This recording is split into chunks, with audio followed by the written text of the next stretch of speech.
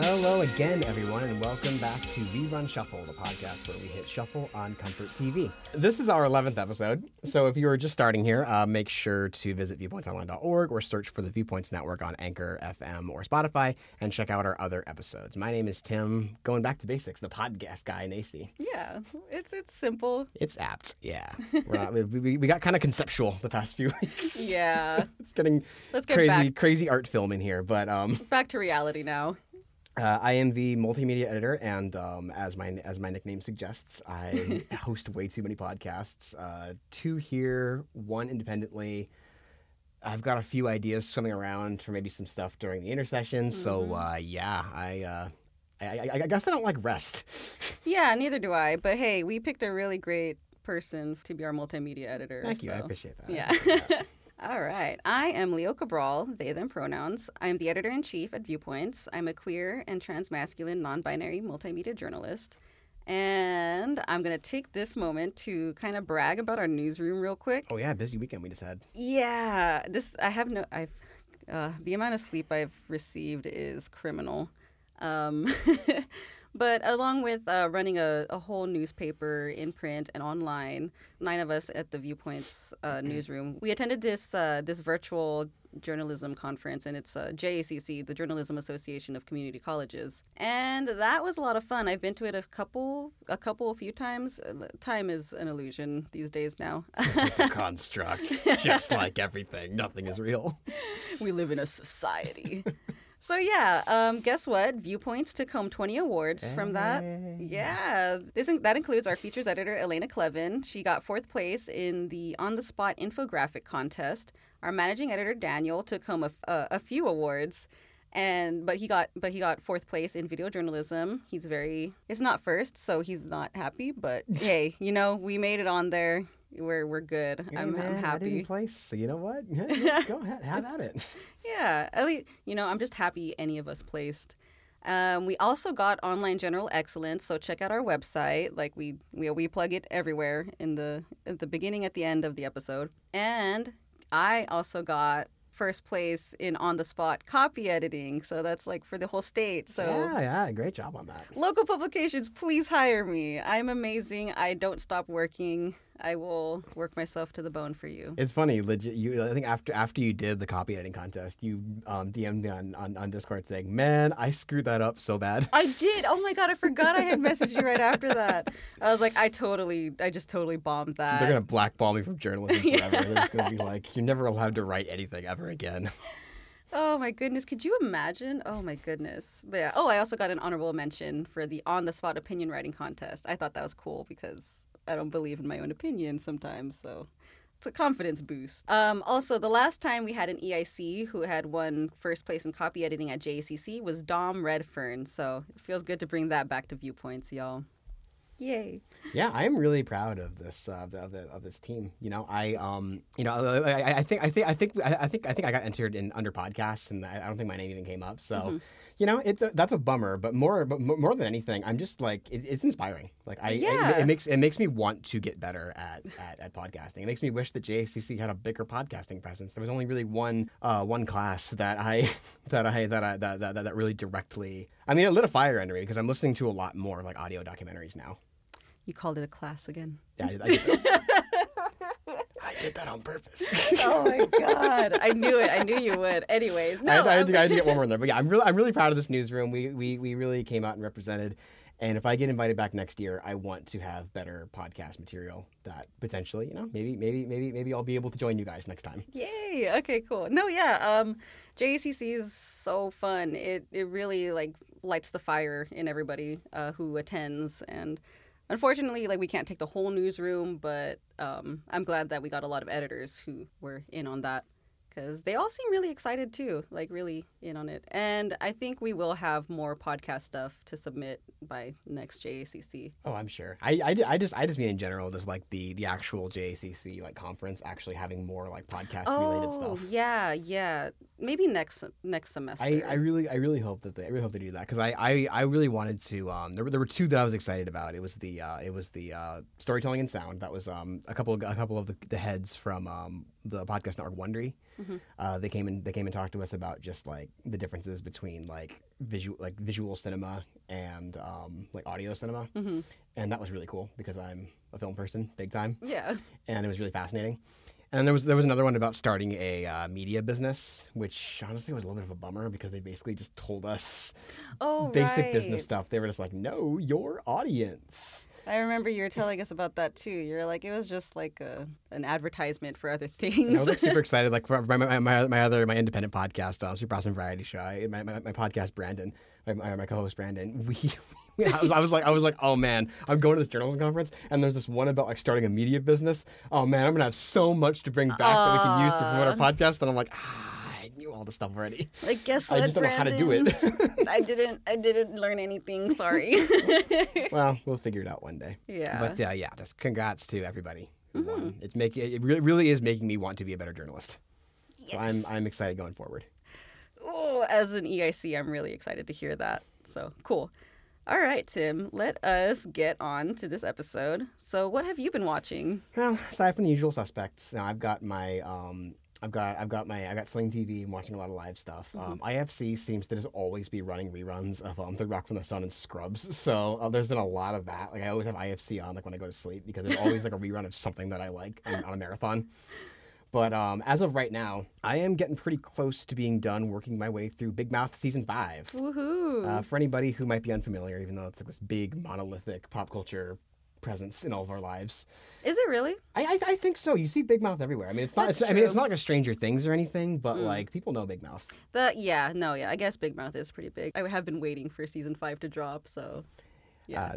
If you are unfamiliar, Big Mouth is a show that was created by Nick Kroll, Andrew Goldberg, Mark Levin, and Jennifer Flackett. It centers around a group of middle school kids. The main two are voiced by Nick Kroll and John Mulaney. Probably an unpopular opinion. I am not the biggest John Mulaney fan in general. I love him in this show. He's hilarious. It actually kind of killed me. I was watching the one where they're on a ski trip, and man! And when they were on the, it was just, I had to go back because I love John Mulaney's delivery when he drops his wallet off the ski lift, and he's like, "Oh no, my wallet, my white wallet." It's like, oh my God, I love John Mulaney's voice. I actually do like his stand-up. I actually haven't really watched a lot of his. That is my biggest thing. I got into this with my friend on Super Awesome Variety Show yesterday. That what I've seen of John Mulaney, I'm not a fan of. I love him in this show. I saw a little bit of his sitcom. Was not a fan. And I haven't really seen his stand-up, and I think a lot of people will be mad at me for this. I really don't like Spider-Ham and Into the Spider-Verse. He annoys me. Oh, man. I was just excited that John Mulaney got to voice a part, and that's it. I guess the performance is good. The character annoys me, but regardless. I'm not the biggest John Mulaney fan, but he is fantastic in the show. Andrew is a really fun character. Yeah. Basically, the idea is that it centers around middle school kids and like their big emotional and physical concepts, like their hormones, depression, gratitude, anxiety. They're all and new to this season, love and hate are represented by, I guess they're like omniscient beings or not exactly. They're not imaginary, but they're definitely real, and the other kids can see them. I don't think adults can, but I think the other kids can see them. Yeah. And they're like they kind of like there's like parallel versions of them that exist, or they just sort of like appear back and forth with different memories and knowledge. Because how am I blanking on his name? Murray is the name of the Nick Kroll monster, right? Andrew's. So yeah, Andrew gets Mari. There's Connie. There's Connie. Rick. I love Rick. Oh my God. Rick is Nick Kroll's character. His horror monster. He's like incredibly old and really not that great at his job. He's also voiced by Nick Kroll, and he has the absolute like ridiculous voice that I can't even try to do it. I'm not. Yeah, something like that. God, thank God I'm not editing this. I didn't want to hear that.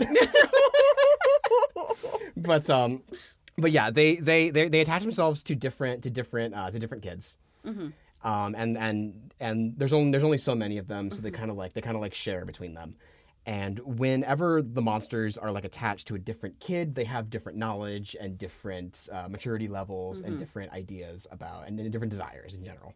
Yeah, huh. And so it's kind of fascinating, honestly, just trying to figure out like is the Murray that hangs out with the one kid the same Murray that hangs out with the other kid, or are they like parallel copies, or Like, I have no clue, honestly. it's kind of fascinating. I don't really need to know though, which is kind of why I'm bummed out. There's a spin-off coming out that I don't need. Oh, I didn't know there was going to be a spin-off. Yeah, it's called Human Resources. It's about people. Nick Kroll, Maya Rudolph. They're all coming back they're all coming back to reprise their roles. And I love Murray and I love Connie and all that, but like, do I need a show with them? That's kind of what makes this show so good, is that there's like this kind of like fantasy universe parallel to ours that we don't really need to explore, because it's about the kids and their journies and the way their feelings are represented. Maybe this is for that part of the audience that's like, I want more of the monster universe. I'm curious about it. I'll definitely watch it. Yeah, when it same comes out. here. But like, yeah, I'm thinking about it. Like, do I really need that? Because like, I just want more Big Mouth, honestly, at this point. Yeah. So I stubbornly slept on the show for a few seasons. I will admit. It's one of those shows that everybody was in my face about. Oh, you gotta watch the show. You gotta watch the show. Oh man, I'm hyping this up so hard. It's godlike. It's one of the greatest comedies ever made. And just in general, I was kind of like judging it by appearances. I'm not saying necessarily shows that look like Big Mouth are bad, but I've seen a lot of shows that only lasted like one season on Fox that have a similar style to Big Mouth that were terrible. And I was kind of judging it based on those. I feel that. Okay, I completely feel that. Okay, so I'm a little snobby when it comes to animation.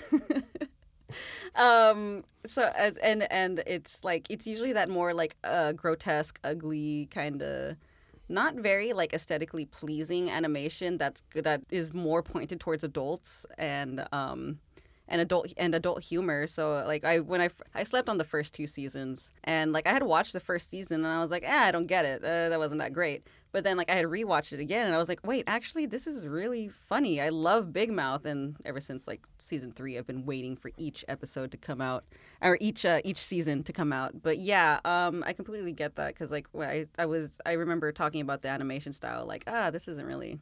It's a little too slick. I feel like Big Mouth might have like it might have sold itself better if it didn't have such a slick and smooth animation style. Like if it was a little bit grosser, I probably would have known what it was more readily early on.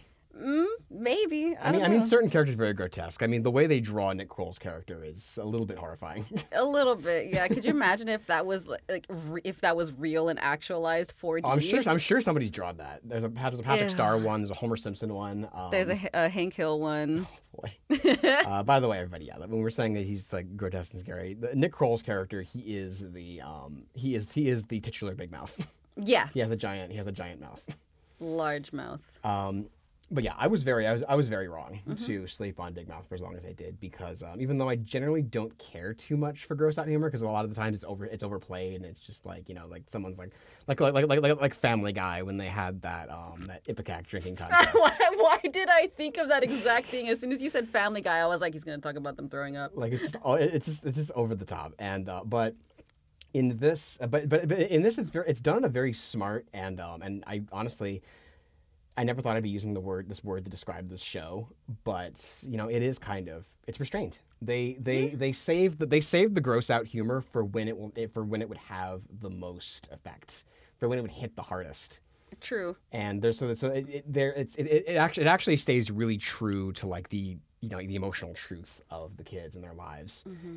And that's kind of where the show mostly lives. And just sometimes, just because going through puberty is disgusting, it's going to get disgusting sometimes. Yeah, puberty is pretty gross. I'm still waiting on my second one, so wish me luck.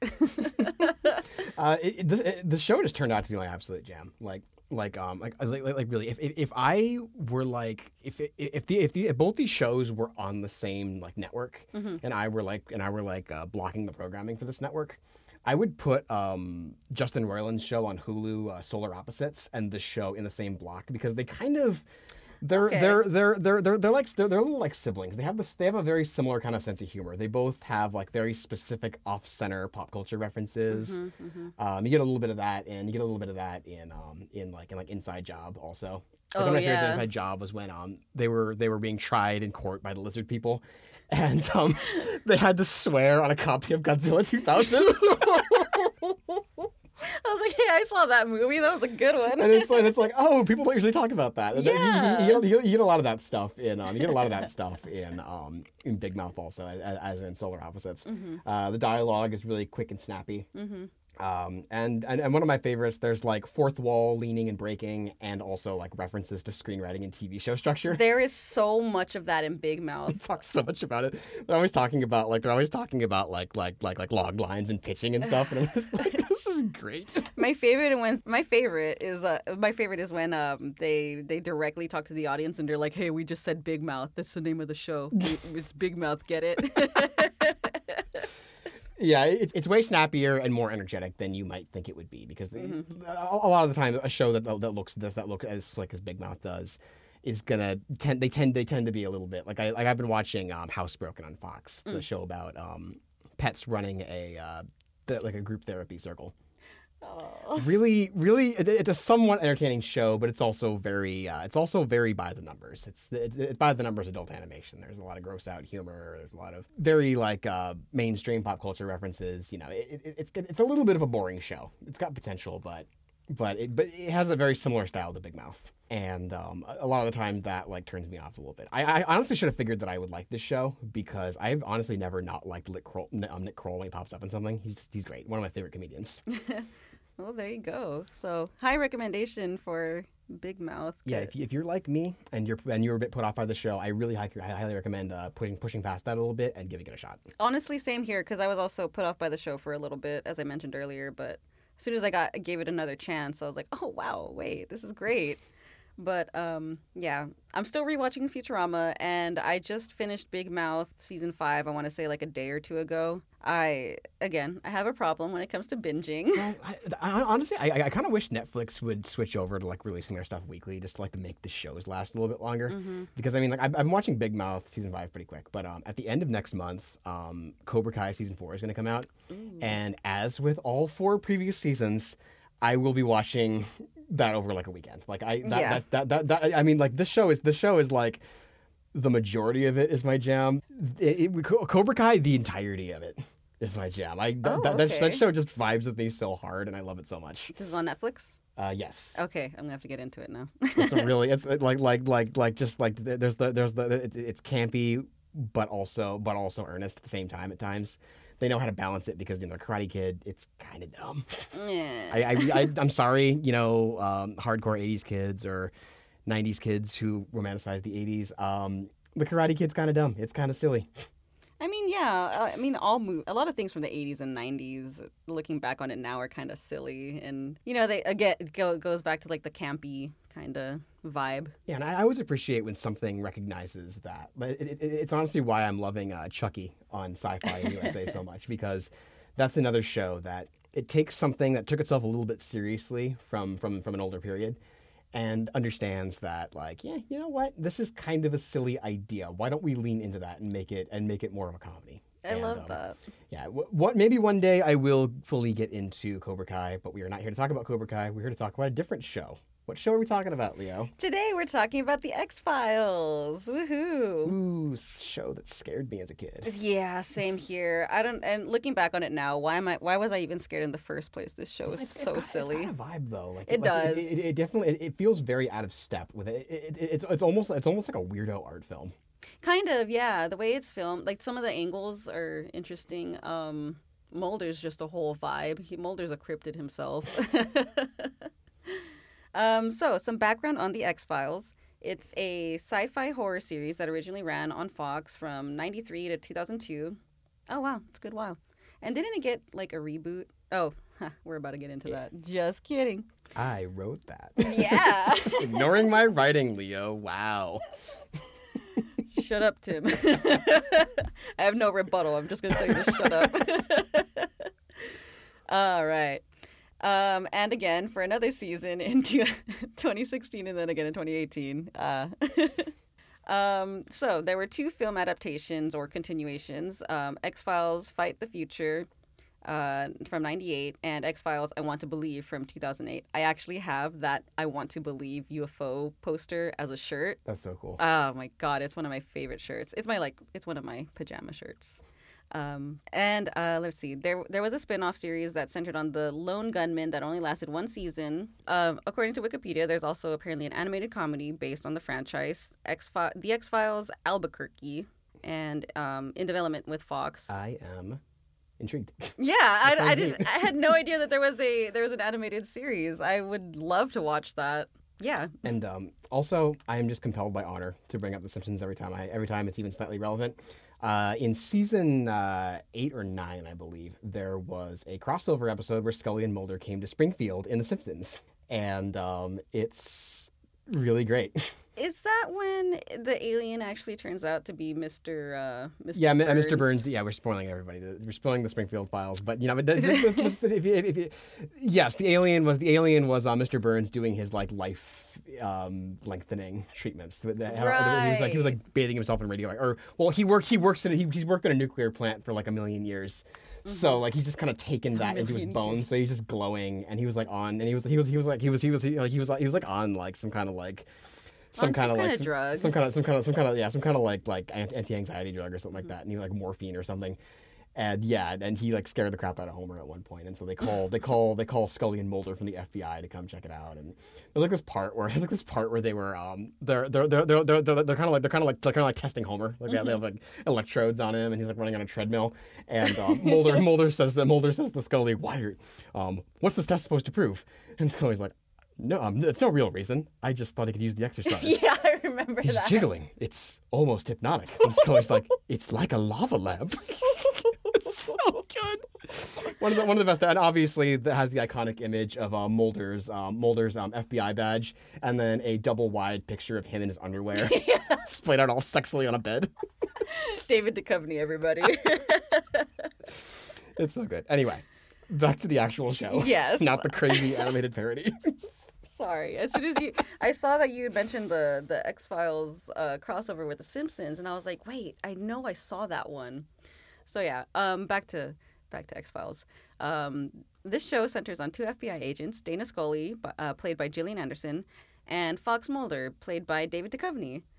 Scully is a skeptic who is sent to help Mulder, who wants to believe. He wants to believe. I had to put that in italics in the outline, everybody, because it's kind of like a pun. It's like a pun's cousin. I don't know. A pun's cousin, huh?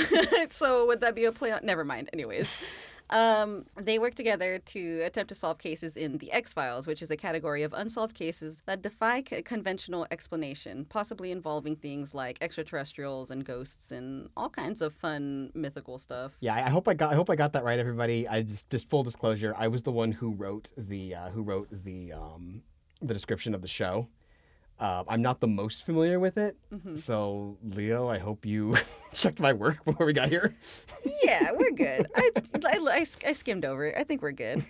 By the way, Scully is a Pisces and Mulder is a Libra. My girlfriend and I spend too much time on that aspect of the duo's dynamic. You have to imagine that they've had that conversation at some point. It's like hanging around the office. Like, you know that Mulder would like want to get into that at least at some point. Yeah. Like, it's kind of, he's like looking at both their files, like, you know, it's kind of neat. I'm a Pisces. You're a Pisces, and I'm a Libra, and then Scully's just like, can we just like not? There's like a Sasquatch hanging out in the woods. Like, we have other stuff to do. Anyways, yeah, I could totally see Scully being of course, the absolute skeptic, and then Mulder being like, but no, Scully, really listen. I wonder if he has like a star chart like on like up in his room. I bet he does. Okay, so if Mulder can believe in all of these things, he has to believe in astrology. He just has to. Yeah, 100%. But yeah, I bet that's exactly how that would turn out. And the episode we're talking about today, Gender Bender, originally aired on Fox on January 21st, 1994, my birth year. Makes perfect sense. This is on Fox. All the sex in this episode. There was opens with Fox in the 90s, like really nerdy. Yeah. All right, let's get to this Gender Bender recap. So I thought it would be necessary to add a trigger warning at the top. as opposed to just in our episode Yeah, this description. is a rough episode. Yeah. So trigger warning, content warning. We will be discussing sexual assault, rape, coercion, and and transphobia. There will be some slurs. There will be some really turfy stuff. So if you can't handle those things, this episode may not be for you because they get kind of deep into all of those. Just to drive this home, I am a monster who's very much about like darkness and stuff when it comes to stuff. I was a little bit uncomfortable by this episode. Good. All right, cool. Now that we have our trigger warning out of the way and our listeners are either still with us or not, let's move on. So we open on a Liddy nightclub scene. Ooh, the 90s-est nightclub I've ever seen in my life. We got the cage dancers, got all the crazy Morpheus sunglasses going on. Heck yeah. The hair, the suits, it's beautiful. Even the cinematography, music. beautiful scene. Like the lighting was so cool. Yeah, it was. No, the X-Files is actually okay, their cinematography is actually pretty good. That's the thing that struck me. Like the way like there's just the It's way more like deliberately edited and shot than most other especially a procedural show like this. I'm glad you caught that. Like that was the first thing that struck me because usually a lot of these procedural shows are very very blandly shot because they don't want you to think too much. You're watching Law and Order. You don't want to think too hard about law or order. I never do. And so and so they just figured, we'll just shoot this. It's all about the dialogue. But the X-Files, man, it's like an art film, which makes sense because I actually read in the premise. Or the premise part of Wikipedia, they said that it was very heavily inspired by Twin Peaks. So there's kind of a Lynchy quality to a lot of the X-Files. Okay, cool. I didn't know that bit. So Liddy super 90s nightclub scene. Some guy, it's not important, but some guy stops to use a horoscope machine. Funnily enough, that we were talking about horoscopes. Is that a thing in clubs? I have no idea. I saw that and I was like, is that real? Like, was that just there to be a plot device? I don't know. Did we just need to have this man step aside for a second and to be alone and be approached by our mysterious woman? I don't know. Anyways, so this guy gets at the horoscope machine, gets approached by a mysterious woman, and there's obvious sexual tension. And so she takes his hand. This is very important. She takes his hand, and then she whispers to him, and they go to a hotel room. And when they finished what they set out to do. It's Fox in the 90s, everybody. Yeah. Wait, it's not. It's network television, so it's not the most explicit. It's about as explicit as they got in Eternals. Just sex scene in the Eternals. I didn't even know that. That actually like it leaves no uncertain terms that the sex scene happened. Okay, cool. But it's not lurid or anything. But I prefer that if we skip the act of the sex going on because I don't care for it. I'm like, what is this even giving me? I feel you. What is this offering the audience? Oh wow, sex, cool. You wish you were right now, don't you? Honestly, I feel like that's the attitude when they write it. See if so if I can like put myself in those shoes, okay, I guess, whatever. So they finished. And then the mysterious lady gets out of bed. She walks to the bathroom and faces the camera, beautifully obscured by some light and shadow. Yes, the lighting. I was wondering what you were thinking about that. This whole show is so moody and beautifully lit. It's so I love it. Yeah, love the look. I think that's what I love about the X-Files. We'll get into how I actually feel about the X-Files, but I do love that they know how to shoot a scene. So and while our mysterious lady is doing her thing, the guy is still in bed, complimenting our mysterious lady on her performance. I mean it. It was just the best thing I've ever had. You don't believe me. That was amazing. I mean it. You don't believe me.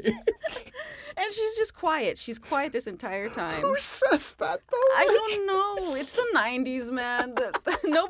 Nobody knew how to write dialogue in the 90s or any time before that. That's my headcanon.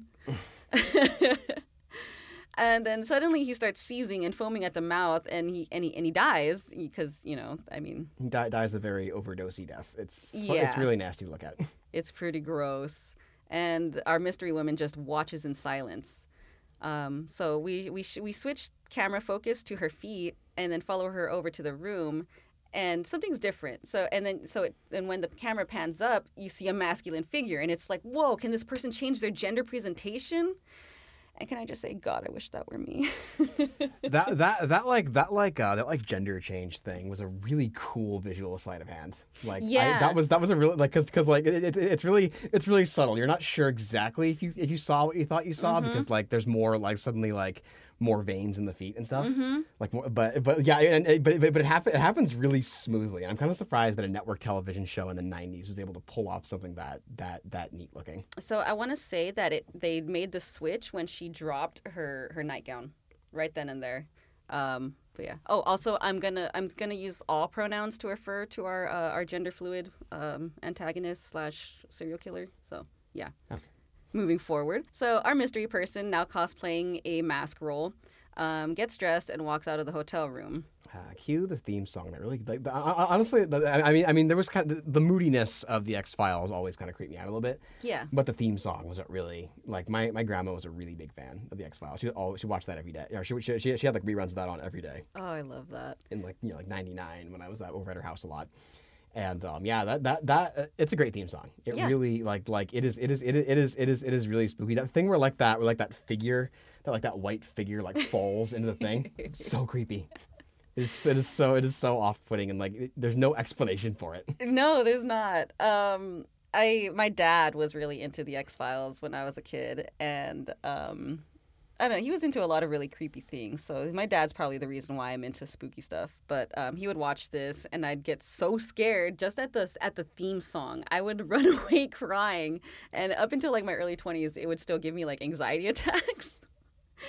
And I'm really mad at myself now. It's like a little embarrassing because it's like I'm rewatching the X-Files again, and I'm rewatching that intro, and it's like the theme song still slaps. But like looking back on everything, I'm like, wow, this is all so silly. Like, why was I scared of it? The theremin is a really powerful and underrated instrument. Like, I love the theremin. It's the best way to convey weird and spooky. Yeah. And it just yeah, especially when you're a kid, like it really gets you to your core. You hear that sound, and you're like, ooh, something messed up's about to happen. The theremin really is an unearthly instrument. Honestly, sure. though, even now, though, I'm not like afraid of it anymore or anything. But like whenever I hear, but even now when I hear the X-Files theme, I do get a little uneasy. I just start twerking the fear away. I had a beat to the back. Yeah, twerk the fear away, everybody. Ooh, okay, so all right, moving on. So we cut to the agents. We cut to Agents Dana Scully and Fox Mulder at the scene. Well after our criminal, our gender bender, is well away from the scene, and apparently the victim died due to a deadly overdose of pheromones. Interestingly enough. Scully doesn't know why they've been called there, if it's just like a regular death or homicide, but it turns out that Mulder actually sent out a notice on cases similar to this one. Yeah, he knew something was going down. For some man, I guess it's at certain points. I get just nasty stuff like really gets to me. And for whatever reason, Mulder like wiping the dried vomit. Like scraping the dried vomit off of the guy's mouth. I really had trouble with that image. That's like, so funny. Oh god! I'm trying to eat a snack here. What are you doing? Don't do this right in front of my salad. Especially like in the moment when the guy died, and like you see that like bubble come out of his mouth and then explode. Nasty. Oh my god. So gross. I didn't pay too much attention to it because I didn't want to, but you're calling attention to it. If I have to suffer, you do too. Fine. I guess misery does love company. So nobody knows if the killer is a man or a woman, or if it's a pair of killers who are a man and woman committing these murders. But clues from the scene do lead the agents to an Amish-like community called the Kindred in Massachusetts. Here we go. All aboard, everybody. Yeah, you ready? It's gonna get weird. All right. So Scully and Mulder do some investigating and questioning around town. They ask a shop owner what's up, and this guy lets the agents know that the community keeps to themselves for the most part. There are some old black and white photos from like the 20s, 30s, 40s, and it's photos of the kindred behind the register at this shop owner's place of business. Super creepy. Nobody's smiling. They're all like perfectly centered. Mm-hmm. It's really wrong looking, all these pictures. It's like everybody was standing still for a daguerreotype, you know? Some photo knowledge right there for you, photo history. Some of the kindred, incidentally, happen to roll into town on their horse-drawn wagon, and they stop at the feed store next door to where the agents are. Mulder calls me, need anything from the feed store? Oh my God, I hate him so much. It's like the look that Scully gives him, it wasn't like unamused. It looked a little more like she was unaware that a joke was even made. Yeah. like she was just like, I don't own any horses. Why would I need something from the feed store? She's like, why are you asking me this, Mulder? I love their dynamic, honestly. I really do. So let's see. They stop at the feed store. Mulder goes in and Mulder follows them in to ask them questions as most of the kindred go into the store. And Scully stays outside with one of them who is keeping an eye on their horse outside, Brother Andrew.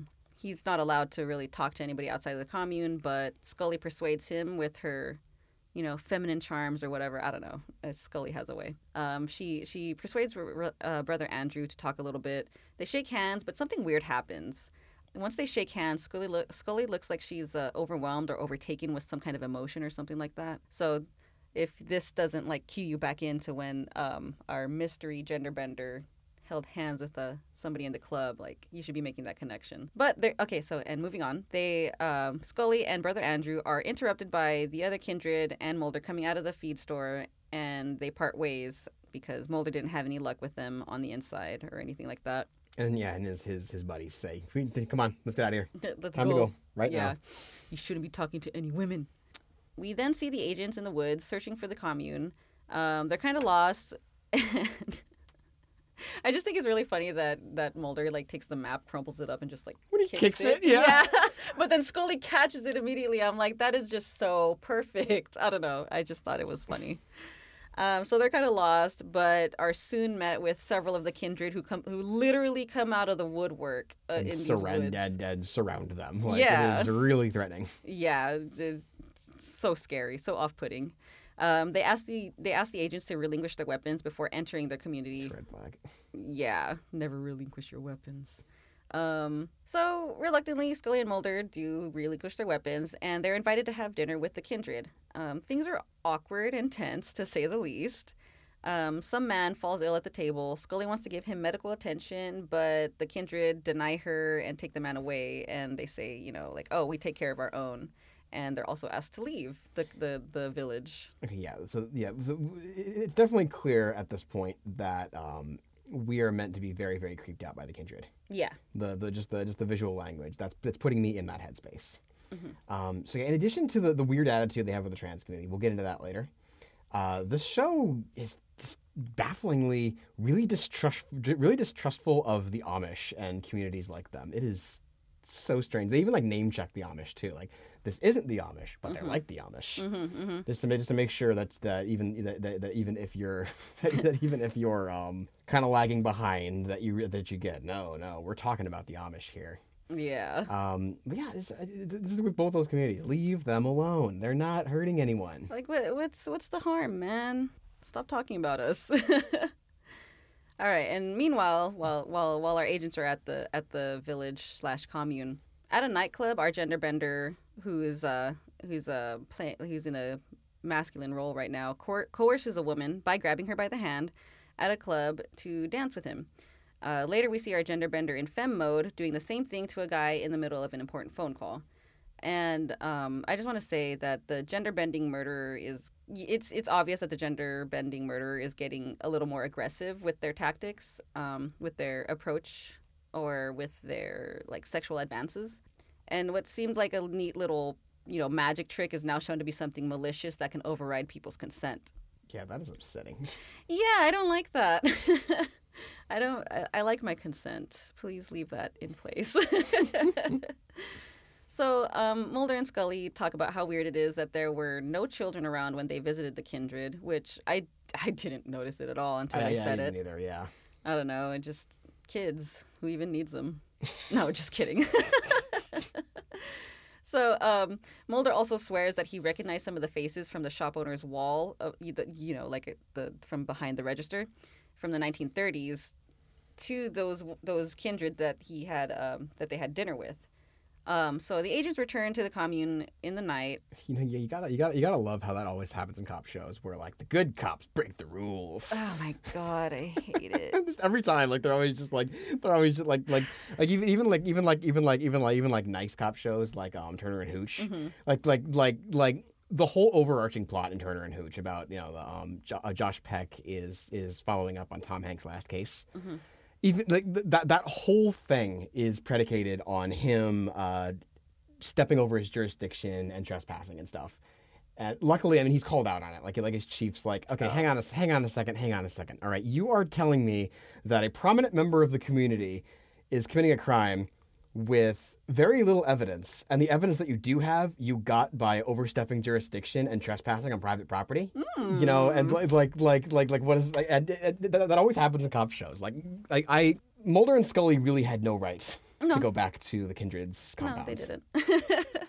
No, they didn't. I thought Turner and Hooch, I actually like that. You don't even see that in media where they're like, oh, so you did these explicit things that you weren't supposed to do behind my back. Like, they don't even address that much that wrong was done. So I like that. That's cool. Steps in the right direction, perhaps. Scully and Mulder, they were totally in the wrong. Yeah. Mulder is a loose cannon. Quite literally the epitome of loose cannon agent. So they return to the commune at night, and they see a procession of kindred carrying the sick man from earlier into a barn. So Mulder decides to investigate. He goes into the barn and discovers an underground cave or cellar, while Scully gets led away by brother Andrew because he tells her that he can give her answers about the killer. Yikes. That's so like bad. Getting lured away, and then he starts talking, and then he puts a freaking chair up against the doorknob, and I'm like, no, Mulder, I mean, Scully, excuse me, jump out the window, get out of there. Jump out of the 2-story window. Yeah. You know what? Honestly, at that point, well, I mean, I would rather probably die than definitely die. I have been in some pretty dangerous situations, so you know what? Yeah, I guess jumping out the 2nd-story window, if there's a chance of living versus no chance of, yeah, okay, cool. You know what? I got you, Tim. You're on the right track. So switch over to Mulder in the cellar cave thing. He sees the kindred bathing a body, and while he's hiding in a crevice, he sees the sick man from earlier. And in this sick man, he's like, kind of comatose in this weird. And they covered him in this really gross, lumpy looking goop. Yeah. It looks like it smells bad. It looks like loogie. Not gonna lie, loogie, mucus, all that gross, slimy stuff. But now the sick person is, air quotes here, taking on feminine features. Oh my god, his hair just got longer. Honestly, I didn't even pick up on that. I was just like, what are they talking about? Right, yeah, it's just so quick. They don't focus on it too much. Even later on, Mulder's like, he had the hair had feminine qualities or something like that. I'm like, hair can be feminine. This was the 90s. Men have had long hair for a while. Yeah, exactly. Oh my god, it's so annoying. So again, Brother Andrew takes Scully to a room in some building where he locks locks the door without locking the door with the chair under the doorknob. He tells her that the killer they're looking for is someone named Brother Martin, and this person is definitely part of the Kindred's group. And shows her magazines that he and some friends found lying around the outskirts of the commune. The magazines are just regular magazines that you would see in a grocery store, fashion or lifestyle or anything like that. I don't even think there was any actual porno mags or anything like that. It was like they're like glamour. Yeah. Glamour magazines and Vogue and stuff, fashion stuff. Yeah. But Brother Martin was like really into these magazines that they found. Everybody else wasn't. They were like, "Oh, that's cool," and then they got bored of it really easy. But according to Brother Andrew, Brother Martin was really into the trappings of the outside world. It's interesting. After he gives Scully this information, Brother Andrew grabs Scully's hand and incapacitates her. It's we're getting into the uncomfortable stuff. So he then goes to he goes to rape her when Mulder comes in at just the right time to stop that from happening. Why? I just want to say, why did they have to go there? There was no reason for it. Yeah, like things were going fine. We were already creeped out enough. Exactly. There was no. This was just this. Honestly, I really wonder. And I brought this up too when we were talking about Buffy. I wonder if this was a studio note because Fox has always been about its shock value, and so I wonder if they're like, can we put a rape scene in there? God, please no. Like, because that was how I mean, like their biggest show for a little while there was Married with Children. That show was just all shock value. Okay. That show's just angry and mean all the time. I don't like that. I don't know. We don't need sexual assault or anything like that to. It doesn't really add a whole lot to a lot of plots or storylines. It's really unnecessary here. Again, like you said, we were already thoroughly creeped out by the Kindred. Like I think if you're responsible about it, I think that it's something that you can talk about in TV and film. Of course. The Last Duel from this year, the Ridley Scott movie. Mm-hmm. It's a very maturely handled movie about rape, but rape is what the movie is about. It's the centerpiece. It wasn't just put in there, Adam Driver rapes this person because it would be crazy to watch that. No, it's just no. We don't put rape in your stuff just to put rape in your stuff to get people talking about it. Like the Fox was all about this crap back in the 90s. They love to do. They're a big fan. Yeah, they like their violence. They liked their tabloid stuff. I think there was an alleged alien autopsy that they did. They really loved to really heavily sell. There was a show called Fast Lane, and there was an episode. It was really big. This one's got a lesbian kiss in it. Oh my God. And then there's it's just Fox was all about being the. There's a reason The Simpsons makes fun of it so hard, despite being on there, because Fox was pretty gross in the 90s. Thankfully, they've grown up since then. Changed management to more mature people. Cool. But from what I understand, I mean, Cops was a show on Fox. Ugh, I forgot about Cops. And they were all about their shock value. So I really do wonder if maybe that was a network note. They said, hey, do you think? I mean, you're already going this far. Why not push it a little further to get everybody all amped up and talking about this? Yeah, I would like to see what was behind these choices in this entire episode. Honestly. Yeah, it just keeps getting weirder, guys. Yeah, it really. They didn't have to take it there. And then another note I had is, why are gender divergent people always depicted as killers, sexual predators, weirdos, and/or aliens? Silence of the Lambs. Yeah, I had a lot to say about Silence of the Lambs, by the way. Another side note, the Wikipedia says that the episode's villain was representing the fear of sex and reproduction.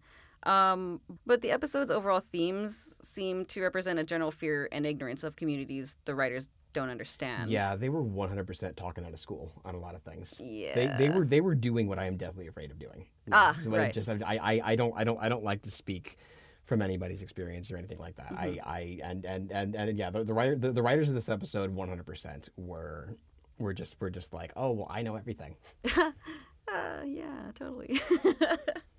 So Mulder saves Scully, and he's guiding Scully out of the house that Brother Andrew had led her to, and they're met with several of the community members. The Kindred scold them and tell them that they shouldn't have interfered, but they let the agents go, which is yay, cool. They get to continue living. They're walking away, and Scully gets sick and also cannot remember what happened. I like Mulder, okay, but I wasn't a fan of the way he was handling this. Yeah. He was being a little aggressive and a little blamey.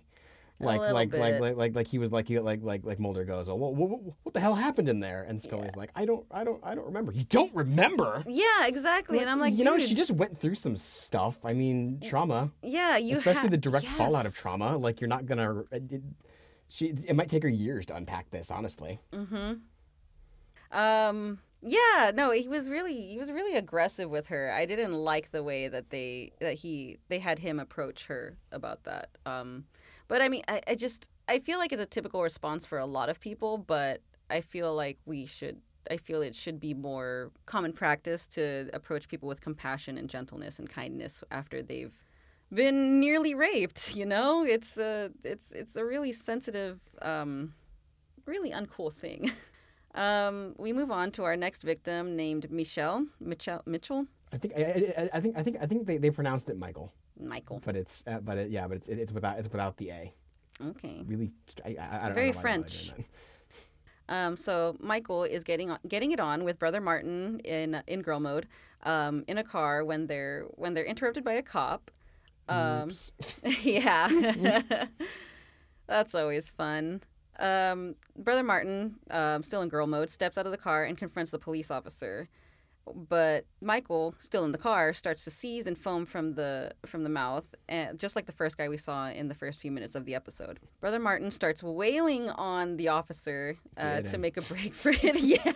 Get that cop. In the background, yeah, let's go. I mean, he was being that cop was 100% exhibiting cop-ish attitudes. You a pros? Like, dude, what? You a pro? Yeah, like, come on, really, dude. Anyways, sex work is real work. Everybody, we all gotta live. So Brother Martin's wailing on the officer to make a break for it. They turn around and Michael catches a glimpse of Brother Martin, who has now switched over to boy mode, but is still in the same clothes from earlier. So, you know, they're wearing a skirt, I believe, or a dress. And we cut from there to the agents visiting Michael in the hospital, and he tells them that he believed his attacker was a man, and there was a whole bunch of transphobic stuff in this exchange. Yeah, he's like laughing at it. Look kind of like a dude. I'm like, okay. He's like saying that through like peals of laughter. I'm like, what's your problem? I mean, he does. Obviously, he has a few very direct problems, but yeah. But I'd say just in general, as a whole, emotionally and societally speaking, being sensitive to your fellow human being, what is your problem? Yeah, I start saying like really mean things, like she was a solid 3, and I'm like, oh, that's right. Oh, I forgot about that angle. Yeah, because it's just like you're only saying that because you think that this was a trans woman who just didn't pass for you or whatever. Yeah, really unsavory stuff. So while they're in the hospital room with Michael, the agents get called away because there was some activity on one of the earlier victims' credit cards. And then when they're walking away, Scully proceeds to say a bunch of transphobic things. Can I just say just some things I want to make clear? What people don't realize is that when you do go on hormone replacement therapy, estrogen lessens your muscle mass and you do get weaker, unless you exercise, of course. It's one of those things that you have to maintain. It's muscle. I mean, the body is something that needs to be maintained. But anyways, Brother Martin is an alien, so they're probably super strong. And I know that from Scully and Mulder's point of view, they don't know that, but that's no excuse to be like, oh, you know, this person is not actually a real woman, so they have to be stronger than real women. Yeah, that was what got me. It was the assumption that, well, there must actually be a man, because how else could they take on a 200-pound police officer? Yeah, I hated that. Also, if you don't know someone's pronouns, use they, them until you know, or ask them and find out. Also, trans people don't have to present a certain way or undergo any medical transition to be valid and trans, and, you know, and to identify as the gender that they identify as. I need to make a whole bunch of stickers and just like put that everywhere to make sure that everybody knows. Because I will be honest. When a lot of this was coming to the forefront, it was a thing that I had trouble getting my head around too. Eventually, I came to just kind of understand that no, it's just about how the person feels. Yeah. Who they like, what they feel like they are. Mm-hmm. Yeah. I mean, but yeah, it took a little while, and I know there's a lot of people who don't mean, like, I didn't mean any harm when I thought that, just because it was a new thing to me. I didn't fully understand it right away. Yeah. But as I grew up and as I matured and as I met more people who identify that way, I started to realize no, it's all and it's honestly become like it's honestly become like one of my slogans. It's just like I don't know how people feel. I don't know they unless they tell me. I don't know how people feel, so I can't presume anything. Yeah, that's true. And just because I don't understand it doesn't mean it's not valid. And there's a lot of people who really would do well to understand that. Yeah, if only. You know that cliche, assumptions make an ass out of you and me. So, so yeah. So moving on, the agents find Brother Martin in girl mode in a hotel with another victim. Man, this person loves to kill. Sorry. There was no plan either. There's no real reason for it. Like I just feel like killing. Yeah, I just love killing. She's in the hotel room with another victim. She fights them off she fights off the agents and she runs away. And they chase her into an alley, but other kindred appear and take Brother Martin away, and they also disappear. The next day, the agents and local police raid the area where the community was, but one, it's abandoned, and two, the cellar that was under the barn is sealed with some weird white clay. And they find crop circles in the nearby fields. So they boned out.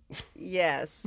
And that's how the episode ends. The audience is supposed to be like, oh my God, they were aliens the whole time. So if I didn't realize before, those tunnels kind of gave that away. Yeah. So Tim, how does this episode hold up for you? It did not. I wrote in my outline that I had no idea, but no, actually no. The answer is no. Especially after having discussed it with you just now. No, it does not. I want to say, I haven't watched too much X-Files. This is the first one I've watched in a long time. A lot of shows have very dumb episodes with very boneheaded ideas about stuff. Even shows that I love, shows like Frasier, and Seinfeld occasionally. You know, there's moments that get very outdated and aged like milk. You know, but there is a lot to like. I think just in terms of like design and vibe of the X-Files. David Duchovny and Gillian Anderson. Obviously, it's not like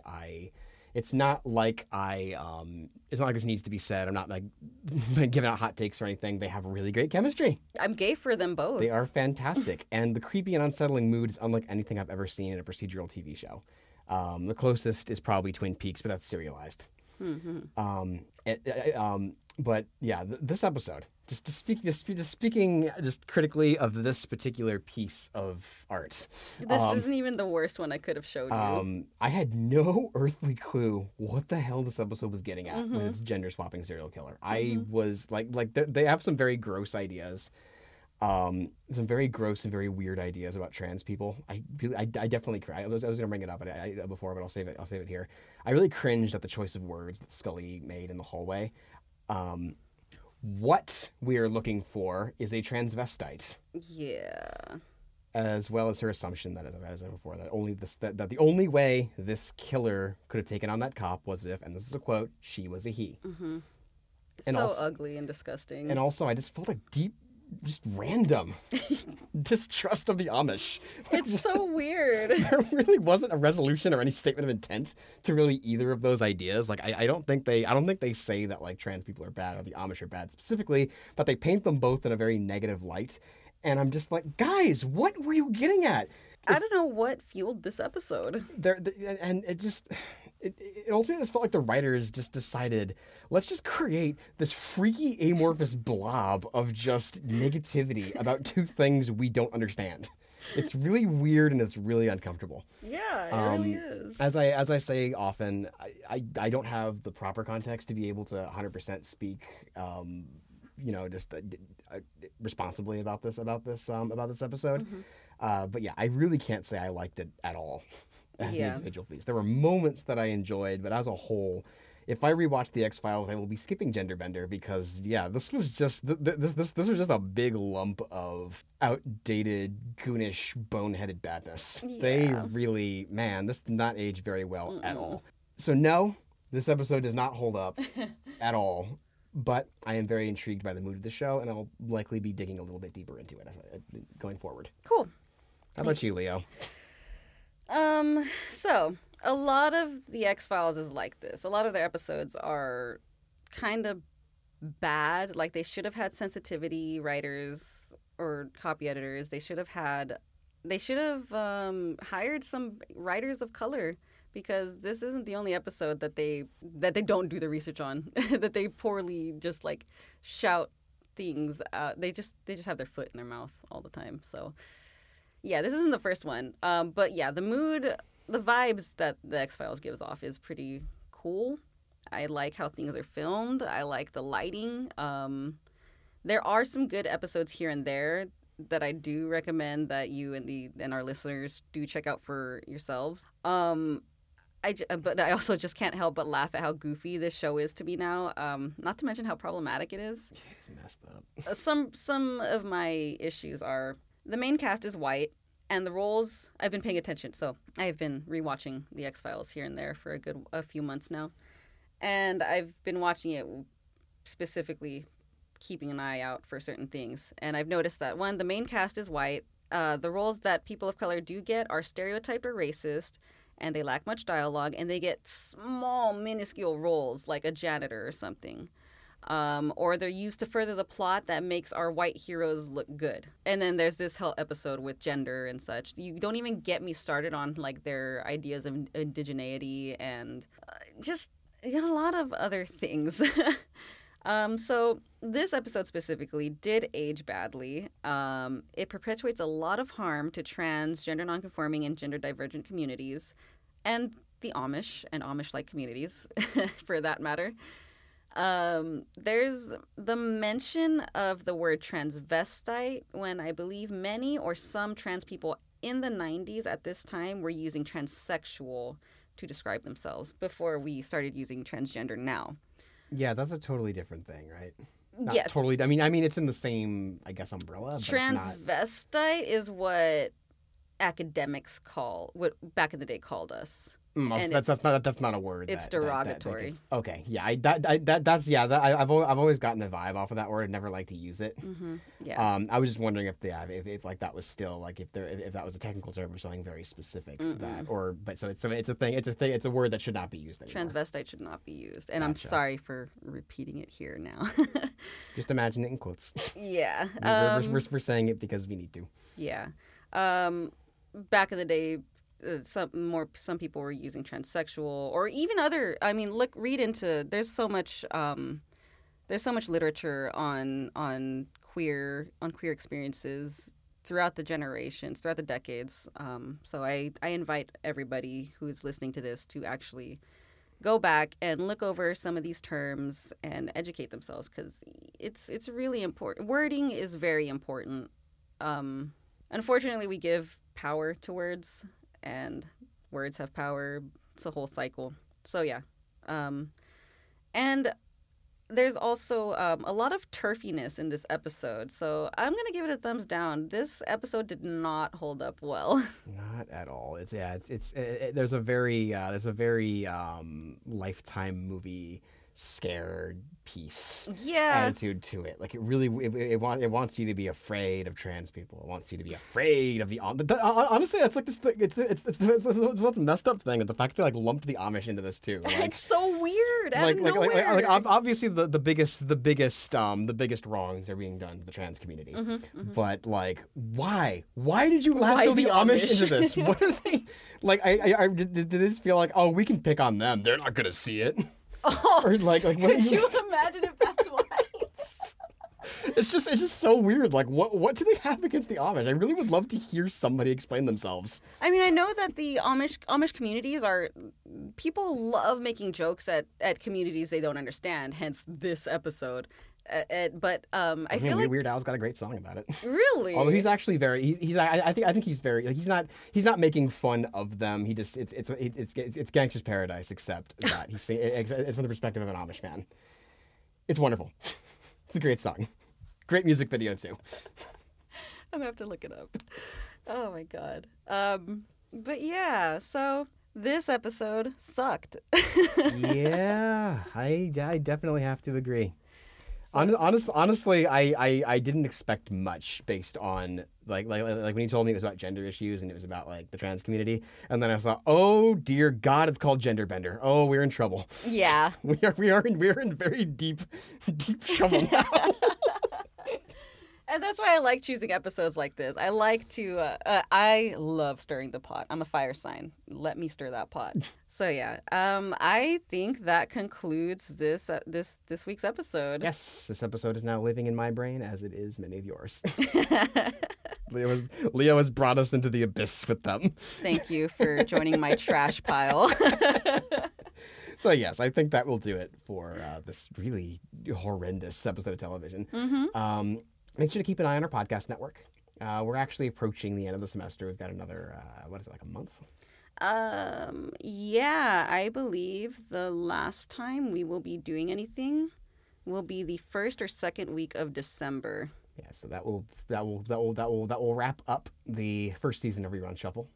Wow. Hopefully we'll be back for season 2. We will figure that out as we go. Mm-hmm. Keep an eye on this podcast network, though, for the next month or so. Make sure to check out Field of View. It's our sports podcast with photography reporter Brian Calderon and assistant sports editor Jesus Coronel. I also host another podcast on this network called 6x6 Theater with our arts and entertainment editor, Will L.G. Stevens. We do a combination of small and big movies. Last week, we unfortunately had to take a week off due to some scheduling and availability conflicts. This week, though, we dive into The French Dispatch, Wes Anderson's recent movie, Last Night in Soho, Edgar Wright's recent movie, and Eternals, which is the 8 millionth entry in the Marvel Cinematic Universe. Make sure to check out our website, viewpointsonline.org. You can find us on Facebook at Riverside City College Viewpoints, as well as on Twitter and Instagram at RCC Viewpoints. Leo, where can the people find you personally? So the people can find me at Chupa Cabral on Twitter and Instagram. That's CHUPACABRAL_. And DM us episode suggestions, but also if you are considering joining Viewpoints, please hit us up. You can also hit us up on our Viewpoints accounts. We will be there waiting and listening. Yeah, it's really fun and easy to get into Viewpoints, so let us know if you're interested. Yes, but yeah, and if writing's maybe not your bag, we are trying. I really want to expand the podcast network next semester. So if you have a podcast idea, yes, hit me up on Instagram. Probably not Twitter. I don't really use Twitter that much anymore. But yeah, just let me know you got some ideas, and we can start talking about that. Maybe we can do a little work together over the intercession. Yeah, and exactly. you can kind of get a taste for it. But yeah, feel free to hit me up. My account is public. I think my DMs are wide open, so have at it. I would hope so. You can find me on Twitter and Instagram at NacyTim, as I mentioned. I forgot to mention before. I'm like saying DM me, but I'm about to forget to tell you where I am. Yeah. That's Twitter and Instagram at NacyTim. Remains to be seen how much longer on Twitter. It is a mental drain, and I'm not really getting much done there, so why even bother anymore? I feel it. I also host a podcast outside of the Viewpoints universe called the Super Awesome Variety Show with my friend Brandon Eska. We do a lot of pop culture critique and also just spend a lot of time screwing around and getting distracted. I'm usually jumped up on caffeine, and I usually get very mad about something very small. So that's usually how it goes. Tim Nacy's angry. You can find that on Instagram at Super Awesome Variety Show and on Twitter at SabsPod. The language is definitely pretty distinctly R-rated, so fair warning. That is going to do it for us this week on Rerun Shuffle, and we'll see you all again next week with a show that we haven't decided yet. But thank you again for listening. We love you. Bye.